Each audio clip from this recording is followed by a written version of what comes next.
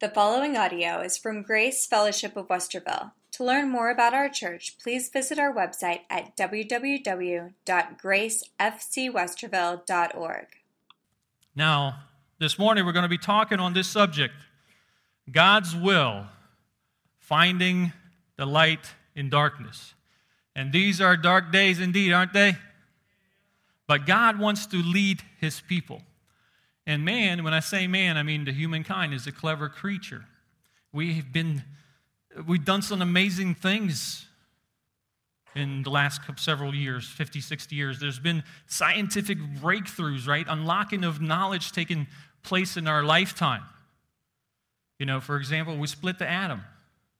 We have nuclear weapons that can pretty much destroy the whole planet Earth. Space travel become a reality. We now have the United States Space Force. Man has walked on the moon, unless you're a conspiracy theorist and you're like, no, they never happened. Think of the communications that develop in our lifetime. You know, one time I was preaching in California, and as soon as I was done preaching, I turned on my cell phone back up, and all of a sudden I get all these text messages from Michigan, Massachusetts, Cleveland, several from Ohio, and it's all people responding to what I just preached about. Think about that. The technology, if I told my grandmother that, she probably wouldn't believe it.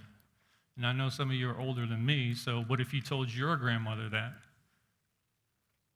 If you showed her a cell phone and boom, the whole world sees what you just posted.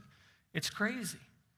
You know, when I was growing up in the Soviet Union, we had a little box, black and white TV. Nobody had color TVs. If you had, you were like extra, ultra rich or something. But that's just the 80s.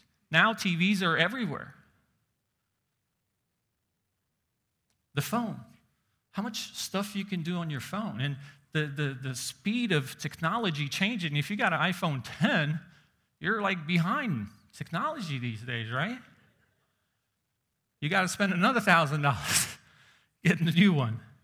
You know, we have automobiles that can travel 600 miles an hour. They've done that on the salt flats. Airplanes travel 2,000 miles an hour. I was at the airport, you know, when I was traveling and people watching, doing my thing, and I saw a man walk up to the counter and he says, "Can you tell me how fast it takes to travel from Columbus to Chicago?" And the man said, "Just a minute." He said, "Thank you." But this is what the Bible says in the last days, what will happen. Daniel 12:4. But you, Daniel, shut up the words and seal the book until the time of the end. Many shall run to and fro, and knowledge shall increase. Everybody's going to be running around. It's going to be all this information. Knowledge shall increase. But it seems with all this knowledge, as soon as we double our knowledge, we triple our trouble. We seems to be getting deeper and deeper into difficulties, and it seems we're like looking at a loaded cannon that's going to shoot at us at any time. What's wrong with this world? What happened? Why is there so much sin? Why is there so much heartache, confusion? Why is there so much animosity? And we have a generation of really misguided men in a guided missile world. All we really did was add speed and noise and not much light. And these amazing things happened just in past 50, 60 years. But in the same amount of years, divorce rates went up, crime rates increased. I was talking to an elderly gentleman not too long ago, and he was saying what happened to this world, and he said, "I remember when I was in high school, we used to, have guns hanging in the back of our truck with the windows open, and we would park, and nobody would shoot each other. There was no school shootings or anything like that. We'd shoot deer and pans and cans and that kind of stuff. And we drove to school with them." He's like, "I don't know what's happening." But a man is a clever creature. But it seems we lost our way in the dark. We forgot what wisdom is telling us. And wisdom is telling us this in Proverbs 3, verses 5 and 6. "Trust in the Lord with all your heart and lean not on your own understanding. In all your ways acknowledge him, and he shall direct your paths. And before we start breaking down this scripture, I want to give you some additional ones because God's promises here to guide us. And we talked about last time that for all promises of God in him are yes, and in him are amen. And listen to this wonderful promise in Isaiah chapter 58:11. It says, "The Lord will guide you continually and satisfy your soul in drought and strengthen your bones, and he shall be like a watered garden, like a spring of water whose waters do not fail." He's not going to guide us part-time. The Lord will guide you continually. And then in Psalm 32, verse 8, it says, "I will instruct you and teach you in the way you should go." And then it says, "I will guide you with my eye." I will guide you with my eye. That's God's promise. There's no sweeter promise could be found in the Word of God. I will guide you with the eye. Are you close enough with the Lord that he can guide you with the eye? That's the most intimate type of guidance. As a matter of fact, my wife guides me with her eyes quite often. Your married folks know what I'm talking about. We'll be at dinner and somebody's saying something, and she's like, that's a cue, guiding with the eye. Or we have non-believers over and they'll say, "I know the Bible says this, but I think," and she already knows what the word's going to come out of my mouth, like, "It don't matter what you think," but she's, "No, not yet." That's guiding with the eye. Well, what is he going to guide us in? What is God going to guide us in? Well, if you look at Ephesians 2:10, it says, "For we are his workmanship, created in Christ Jesus," for what? "For good works, which God prepared beforehand that we should walk in them." Do you know what that means? That means God has a plan for my life before he laid down the foundations of the world. Apostle Paul met Jesus on the road to Damascus, and he asked, I think to me, they're the two greatest questions. He said, "Who are you, Lord?" And when the Lord revealed himself, he says, "Lord, what would you want me to do?" And I think you can't ask two greater questions than that. He spent the rest of his life discovering the answer to those questions, exactly who Jesus Christ is and the will of God for Paul's life. And God has a plan for our life. You need to understand that. God has things he wants us to do. God prepared those things before the foundation of the world so we can walk in them. You see, God just doesn't have plans for nations or congregations. God has an individual plan for you. Matthew 10:30 says, "But the very hairs on your head are all numbered." I know some heads it's easier to count, but in Psalm 37:23 says, "And the steps of a good man are ordered by the Lord." They're ordered by the Lord, and he delights in his way. Steps of a good man, not just his entire life, but every individual step. How wonderful of a promise that God is promising to guide us. And God has a plan for everyone. God has a plan for the plumber. God has a plan for a preacher. God has a plan for everyone. And I want to tell you that if God calls you to be a plumber and you end up being a preacher, you're taking second best. Did you know that? The plumber in the will of God is higher positioned than he would be if he was a preacher preaching the gospel out of the will of God. Even if he preaches properly, because really failure is just succeeding at the wrong thing. He's succeeding at the wrong thing. The will of God is the happiest place to be. That's the best place. That's God's will is the highest achievement of any person. Well, what's God's will? What's success? Well, success is not spelled money.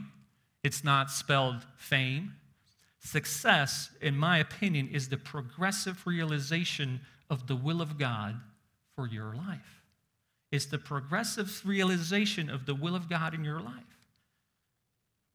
If God has the will for your life, God has a plan for your life, we would expect the God to reveal that plan to us.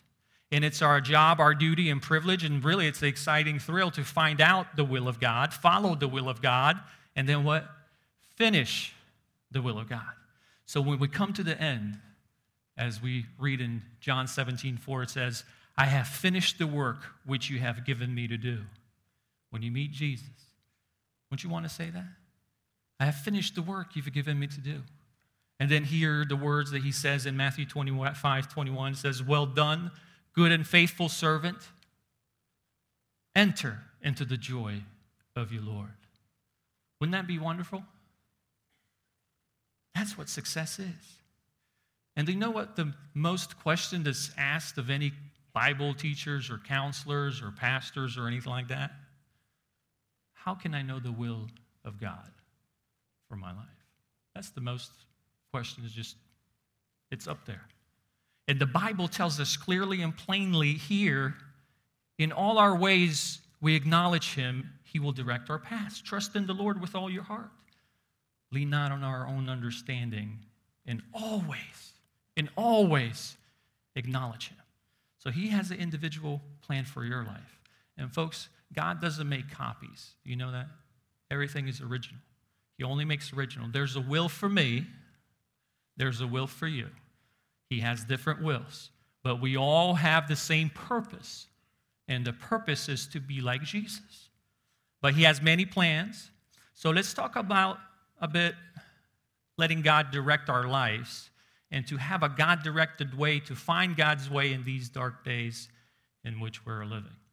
So if you look at verse 5 again, it says, trust in the Lord with all your heart and lean not on your understanding. First thing I want to look at, if you're going to get wisdom to walk through this world and navigate through life successfully, you must what? What do you guys think?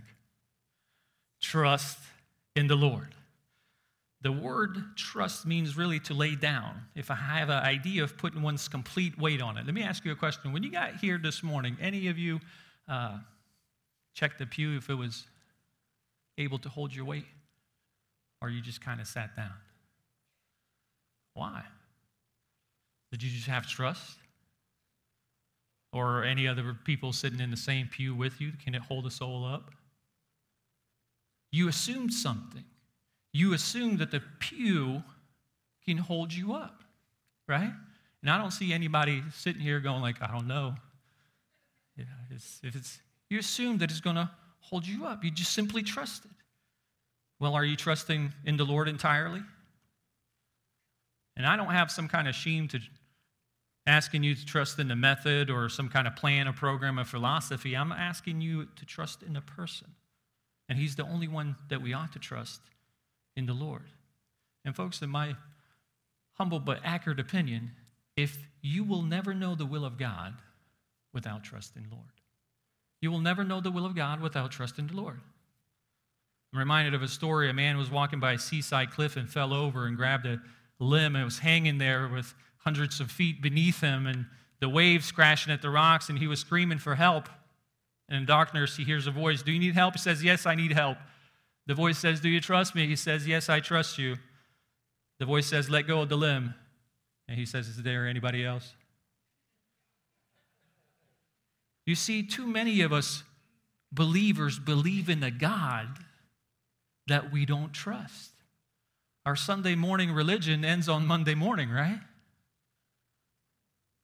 And yet there seems to be, we trust God to get us to heaven, but yet we don't have that same trust to navigate us while we're here on earth. There seems to be a disconnect between those two. Do you find it difficult to trust in the Lord, especially with all your heart? Do you have a half-hearted trust? You want me to tell you why? You might not like what you're going to hear. You're going to probably send me some emails or texts and get mad. But I'll tell you why. And I'm included in this. If you're having difficulty trusting in the Lord, you don't love the Lord. You can't trust a person that you don't love. I mean, have you ever had a perfect stranger just come to you? Or say, let's play this out. Perfect stranger walks up to you and says, close your eyes and open your mouth. Would you do it? You're like, well, what do you want me to do? Like, why? Right? You're going to ask those questions?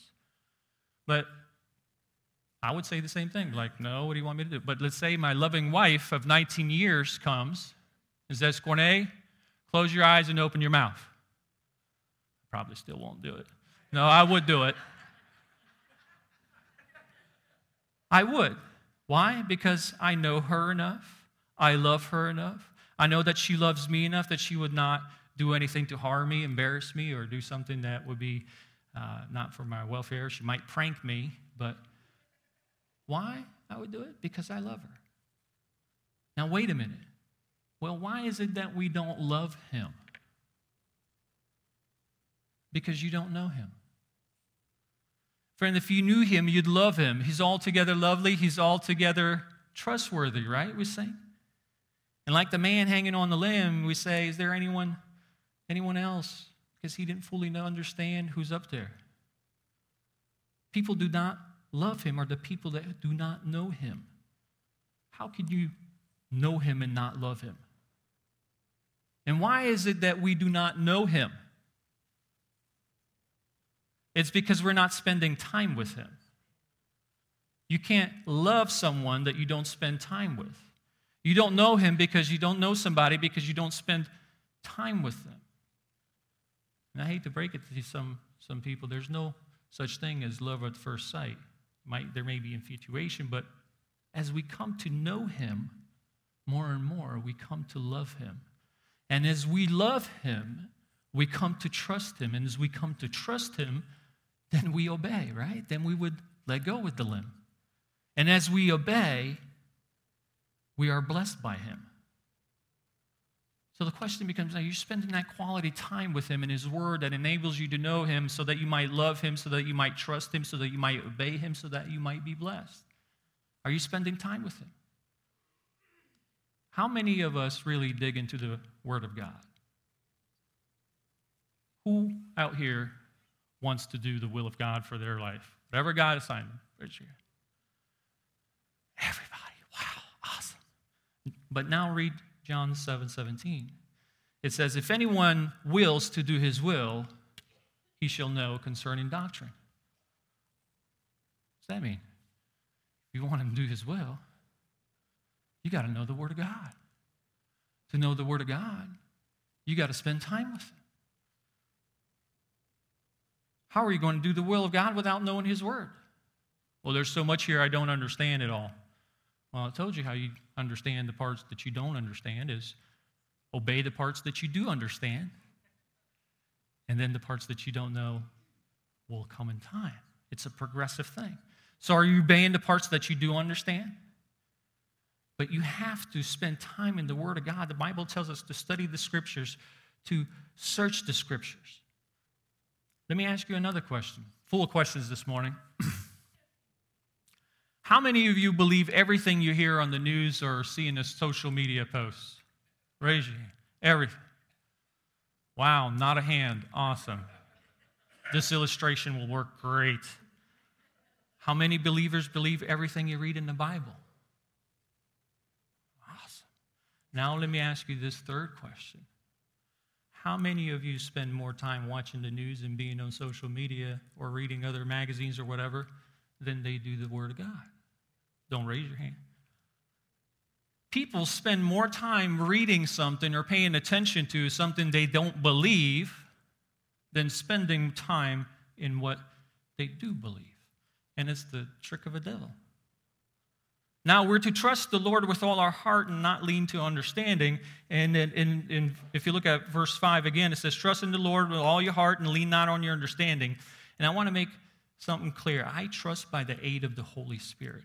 The Bible doesn't say we're not to trust, not to have understanding. The Bible does not say here we're not to have understanding. God wants us to understand. But he says, lean not on your own understanding. Some scriptures to that is Proverbs 3:7. It says, do not be wise in your own eyes. And then Proverbs 14:12, it says, there's a way that seems right to a man, but in the end, it's the way of death. You can say, I got it all figured out. I consulted the banker, I consulted the doctor, I consulted whoever, the psychiatrist or whatever. I consulted my intellect.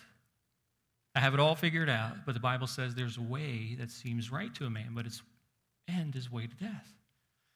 And Jeremiah said, in Jeremiah 10:23 said, "O Lord, I know the way of the man is not of himself. It is not in man who walks to direct his own steps."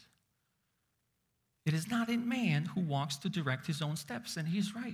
But it doesn't mean we're not to understand. It means we're not to lean on our own understanding. And folks, in Proverbs, we read this before. I'm going to read it again. In Proverbs 2, first 6 verses, it says, "My son, if you receive my words and treasure my commandments within you, so that you incline to your ear to wisdom and apply your heart to understanding. Yes, if you cry out for discernment and lift up your voice for understanding, if you seek her as silver and search for her as for hidden treasures, then you will understand the fear of the Lord and find knowledge of God. For the Lord gives wisdom, from his mouth come knowledge and understanding." So God is not saying we're not to use our sanctified wisdom that he gives us. He's simply saying, don't lean on your own understanding. Don't be wise in your own eyes.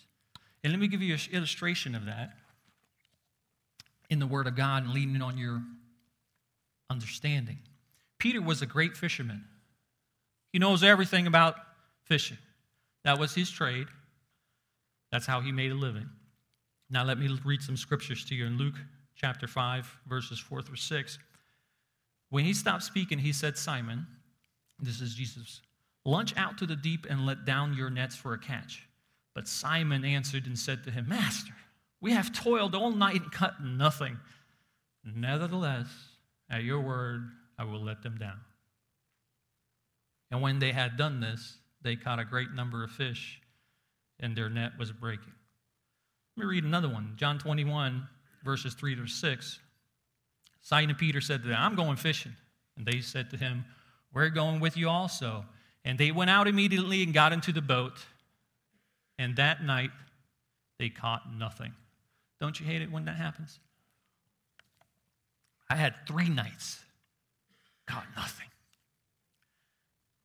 Caught nothing. But when the morning had come, Jesus stood on the shore, yet the disciples did not know it was Jesus. Then Jesus said to them, "Children, do you have any food?" He's basically saying, "Do you have any fish?" They answered him, "No."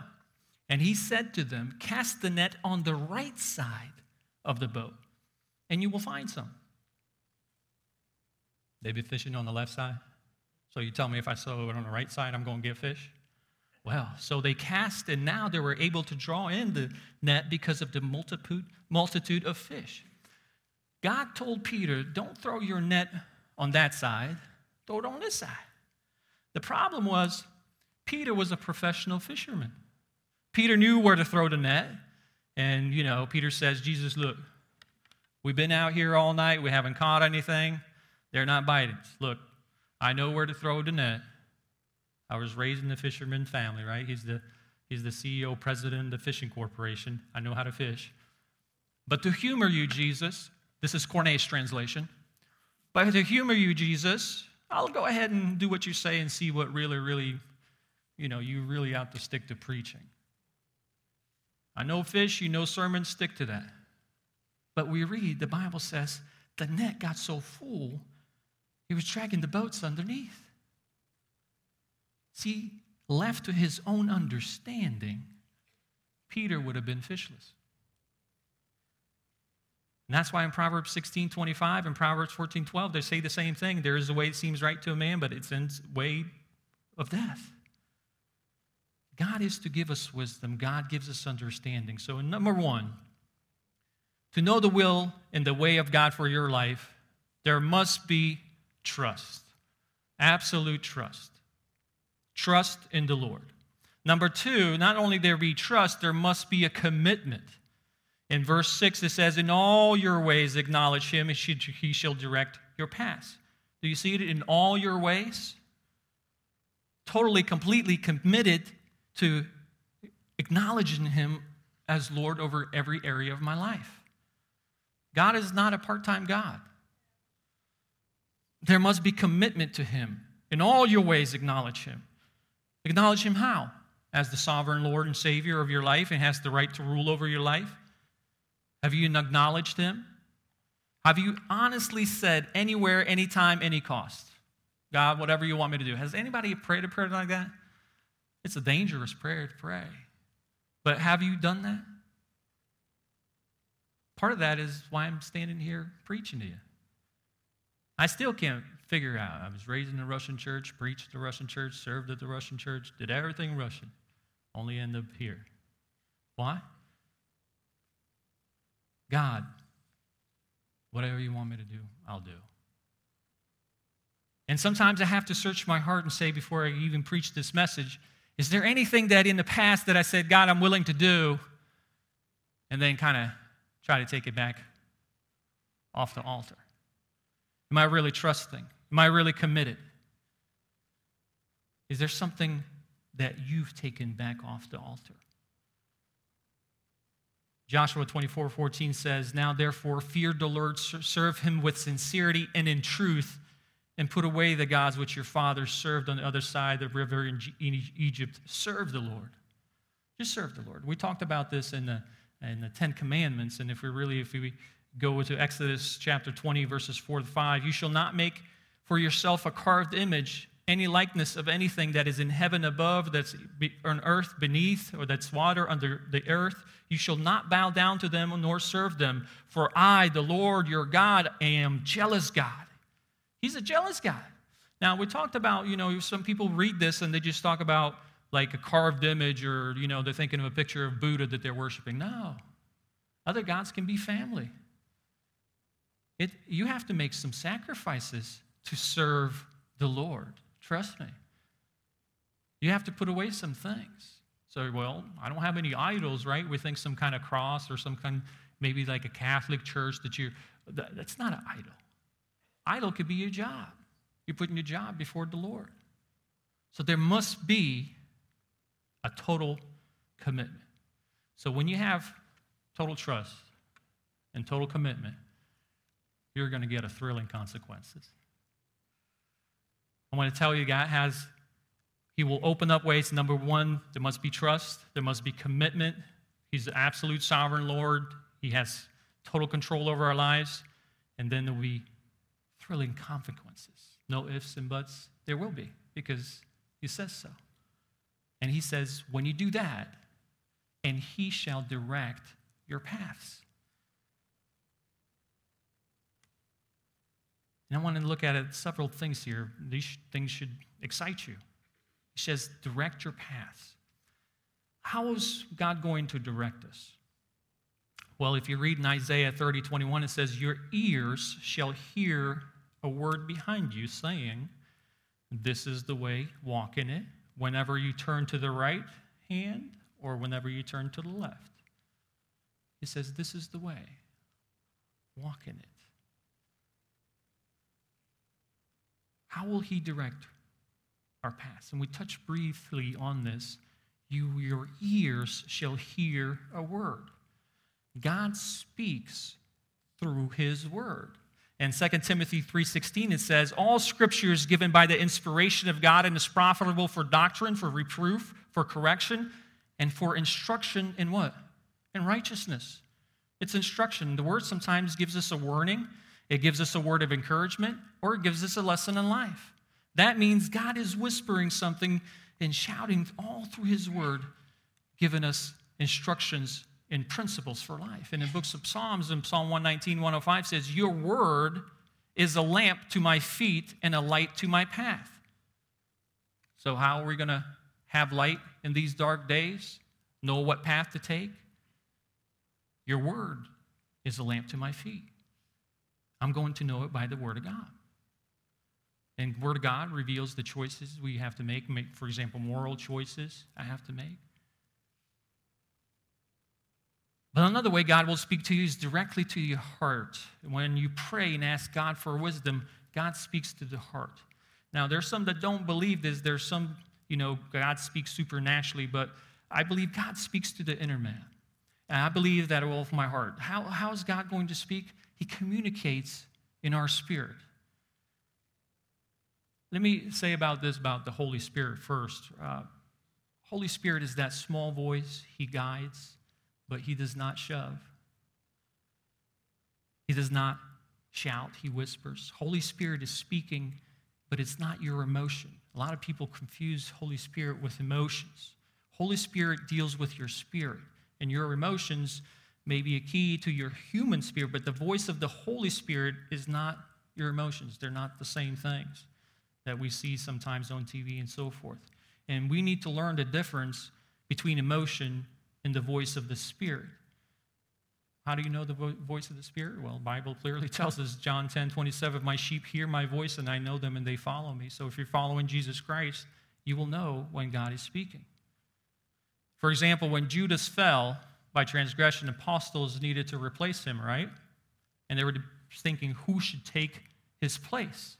And in Acts 1:24 says, and they prayed and said, O Lord, who knows the hearts of all? Show which of these two you have chosen.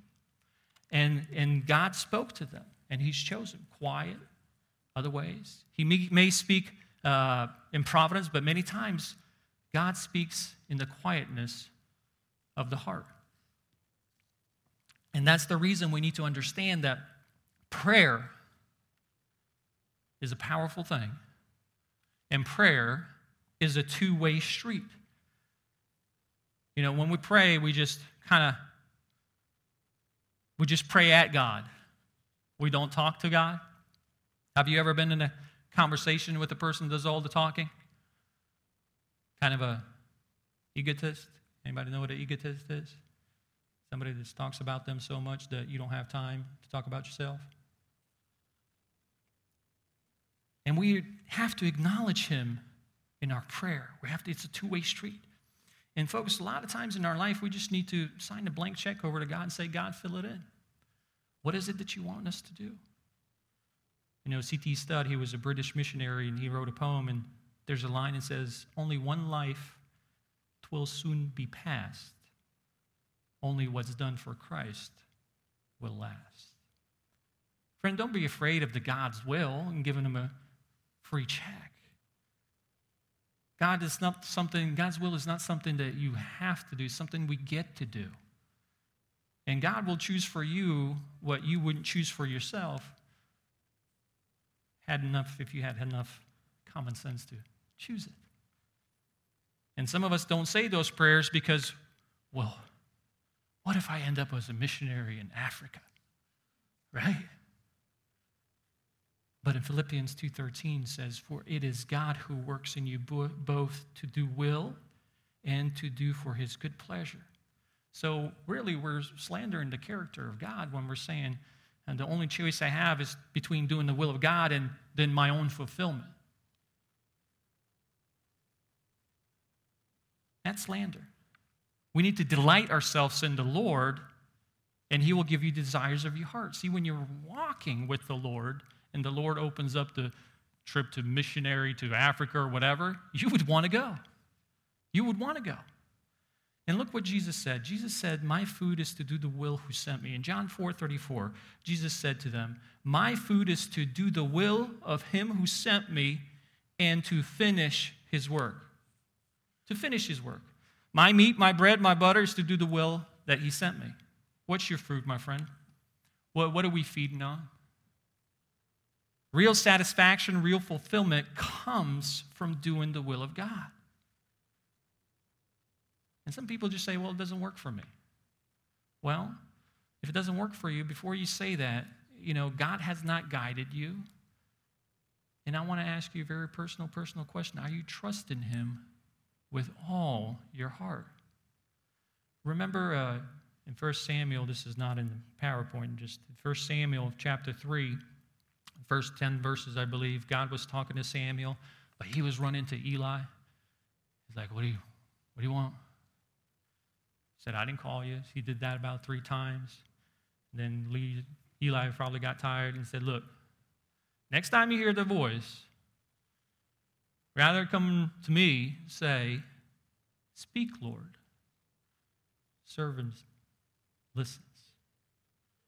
And the problem with our prayers is we say, listen, Lord, your servant is speaking. Here's my wish list. But what is it that God's trying to tell you through prayer? And God does this through our spirit. Now, how does God does this? I want to not touch too much time on it, but I need you to understand that it's not some miracle way or some kind of jumping up and down or giggly type of attitude. I want you to see what the Bible says in Acts 8:29. It says, then the Spirit said to Philip,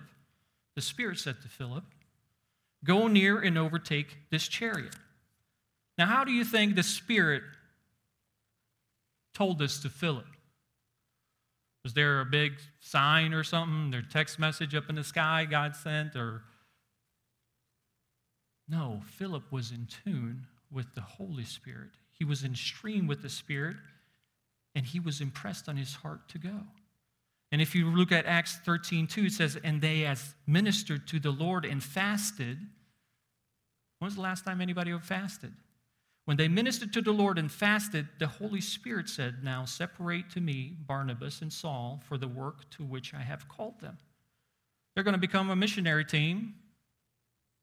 And then the Holy Spirit spoke to the church, spoke to these people corporately. They all had the same understanding. The Spirit of God gave them a corporate census, if you would. He moved in the hearts of these people as they were fasting, praying, ministering, as the Bible says here, to the Lord.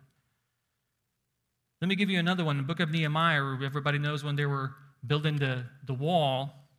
In Nehemiah 7:5 it says, then my God put it into my heart to gather the nobles, the rulers, and the people that they might register by genealogy.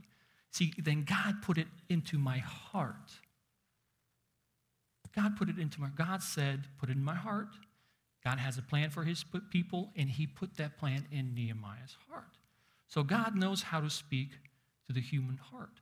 And God also gives us wisdom.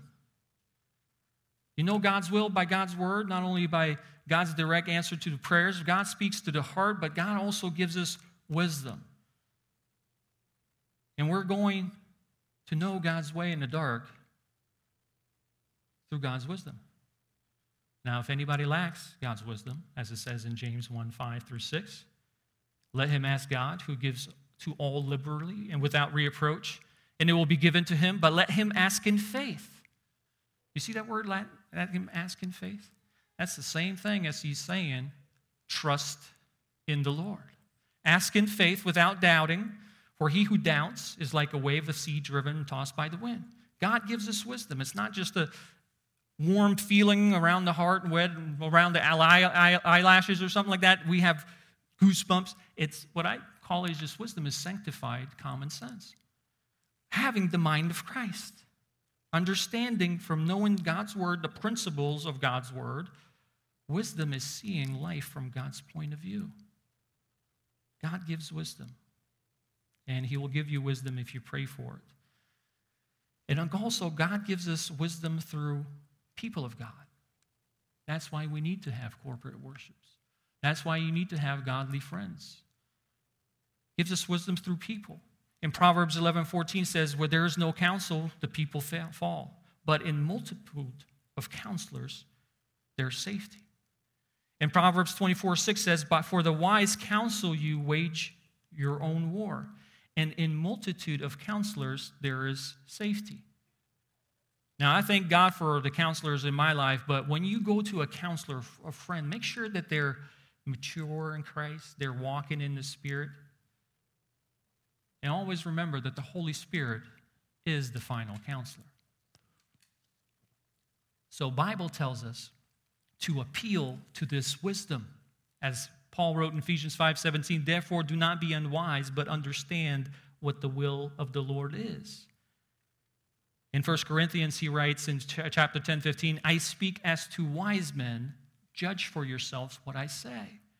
So that wisdom gives us the opportunity to judge ourselves what we need to do.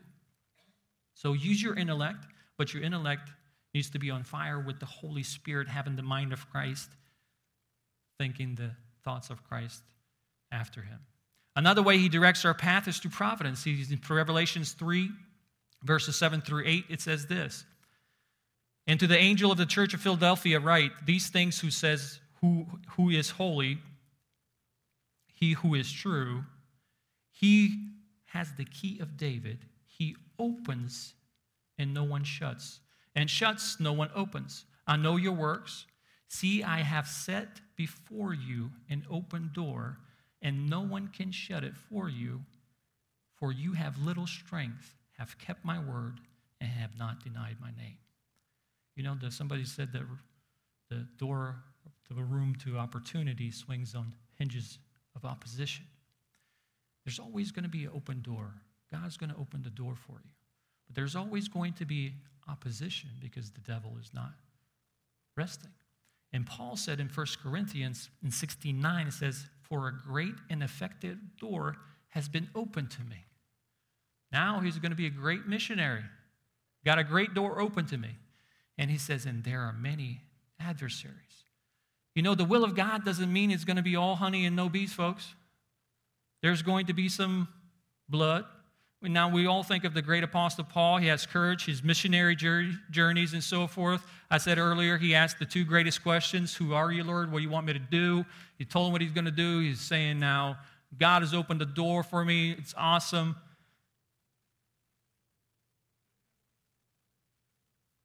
But later, God said this about Paul.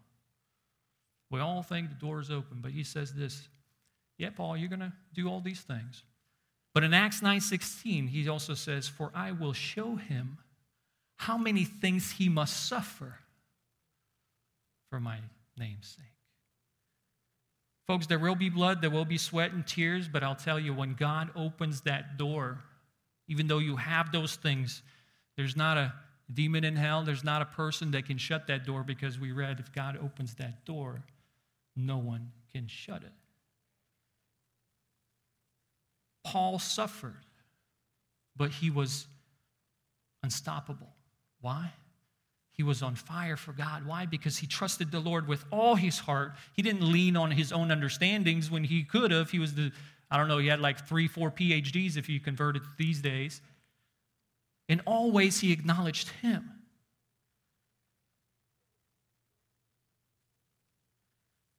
But here's the sweet part of this. If you look at Proverbs 3:6 again, in all your ways acknowledge him, and he shall direct your paths. You know, I don't know what translation you have, but some translations will read, he will make your path straight your paths. Another translation says, you can make your paths smooth and so forth. The idea is not only leading, but also clearing the way. When he's directing your path, he's not only leading you, but he's clearing the way. In Isaiah, we'll read about this, John the Baptist, in Isaiah 40, verses 3-4. It says, the voice of one crying in the wilderness, prepare the way of the Lord, make straight in the desert a highway for our God. Every valley shall be exalted, and every mountain and hill brought low, and crooked places shall be made straight, and rough places smooth. See what God does for anybody that's walking in his spirit? A woman, man, boy, girl. A person that trusts him with all their heart and acknowledges him in all their ways, God bulldozes a path in the wilderness. You know, the world's biggest and most powerful bulldozer is a Komatsu D575. Don't ask me how I know that. I got a couple of nephews that are farmers. They show me on YouTube. And this thing is crazy. It's 16 feet high, 45 feet long, and it's just massive. It can clear a way. And that's what exactly it means here. God will cut a path. Mountains will melt. Valleys will be filled. Crooked places will be made straight. God smooths the way for his people. And God is saying, if you trust him in all your heart, acknowledge him in all the ways, God's going to put an angel in front of you that's going to bulldoze the way. And though Paul suffered, but he bulldozed his way all the way till the end. There used to be an evangelist, I don't know if you heard of him, Henry Morehouse. Old Henry Morehouse. He always preached on John 3:16, and he had a little crippled girl in his home, and he was always away at these crusades and so forth, and when he came home, he brought a gift for his wife because she's been home and taking care of the kids all the time. And his little girl, she's in crutches. She kind of made her way over there and then put him down, and she crawled over and hugged and kissed her daddy's home, and she said, "What's that box?" He said, "Well, that's a gift for your mama." She says, "Well, let me take it to her." I said, "No, darling, it's kind of heavy and it's fragile, and, I want you to drop it." And she said, "No, let me take it to Mama." I said, "Honey," she said, "Dad, let me take it to Mama." And, being a Christian and all that stuff, I said, "Okay," but he was kind of hesitant. But she had a little twinkle in her eye, and he gave her the gift, and she said, "Now lift me up and take me to Mama." And folks, that's what God does for us. That no man, no demon, no force, no power on earth can stand before people of God when they're walking in the Holy Spirit. Do you believe that? I do. And we can stand against all these things that are happening and find delight in this dark world. And God says, He promises, "I'm going to rev up that bulldozer for you and cut away. All you have to do is trust me and acknowledge me, and I will direct your paths." How are you going to know God's will for your life? Listen, God's will for your life is not a roadmap, and I'm so happy, trust in the Lord, it says in Proverbs 3, 5, 6. Again, trust in the Lord, lean not on your understanding, in all your ways, acknowledge Him, and He shall direct your paths. I'm so glad it doesn't say here, "Now, Cornea, if you do this, in 5 years, you're going to be here. In 10 years, you're going to be here. In 15 years, there's some romance in serving the Lord, right? I'm glad He doesn't say that way. Follow Him. The way God's will for the rest of your life, folks, do something that in the next 15 minutes. Some of us are sitting around expecting to do great things and big things, and we don't pay attention to the little things, right? There's little things. It's a progressive thing. I'm not putting anybody down. I come here and vacuum. People know that. I actually went down in the sewers too. But start small. God will lead you. Do something in the next 15 minutes. Do something for God. One guy said, "I'm going to go be a missionary to Africa." He's like, "Oh, really?" "Yeah." I said, "It's God's will." He says, "Well, what are you doing now?" He says, "Oh, not much." He said, "Well, please don't go overseas and do that." We want to be a missionary, but yet we don't even want to open up service with a prayer. Well, how are you going to go be a missionary if you can't stand in front of your own beloved congregation and open up in prayer? In Luke 16:10, it says, "He who is faithful in what is least is faithful also in much. And he who is unjust in what at least is unjust also in much." If you're not on the small things, you're not going to be, if you're not faithful in everyday things, why is God going to reveal and do some big things through you? Get in the stream of God's Spirit. Acknowledge Him in all your ways. Trust in the Lord with all your heart. Lean not on your understanding, in all your ways acknowledge Him. And let me just say this too. The will of God is for your own welfare and as well as for the glory of God. The best thing that could happen to you, to your spouse, to your children in our country would be for us to get in the will of God and stay there. Secondly, folks, never be afraid. Do not be afraid of the will of God. God will never lead you where the power of God will not enable you and the grace of God will not keep you. If this is the will of God, trust in Him. Number 3, and most importantly, you're free to choose or not to choose the will of God. You're absolutely free to choose or not to choose it, but you are not free to choose the consequences of not obeying the will of God. You're free to jump out of the airplane without a parachute, right? But once you jump out, you're not free to choose the consequences. You go down. You're not free to choose the consequences of not doing the will of God for your life. Because why? He has an individual plan for everyone that he laid down before the foundations of the world, that you will walk in them. And Colossians 1:10 says that you may walk worthy of the Lord, fully pleasing him, being fruitful in every good work and increasing in the knowledge of God. And friend, you cannot walk worthily until you know the will of the Lord. The worthy walk is walking in his will. And that's what pleases God. Nothing outside God's will pleases him. And if you please God, it doesn't matter who you displease. I said it before. But if you displease God, it doesn't matter who you please.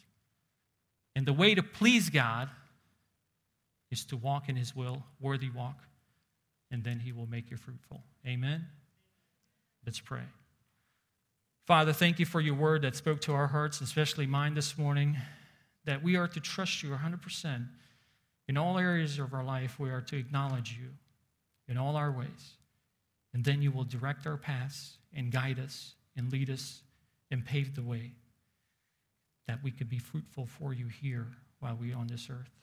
And Father, as we leave this place today, I always pray that the grace of the Lord Jesus Christ and the love of God and the fellowship of the Holy Spirit be with us all. In Jesus' wonderful name I pray. Amen.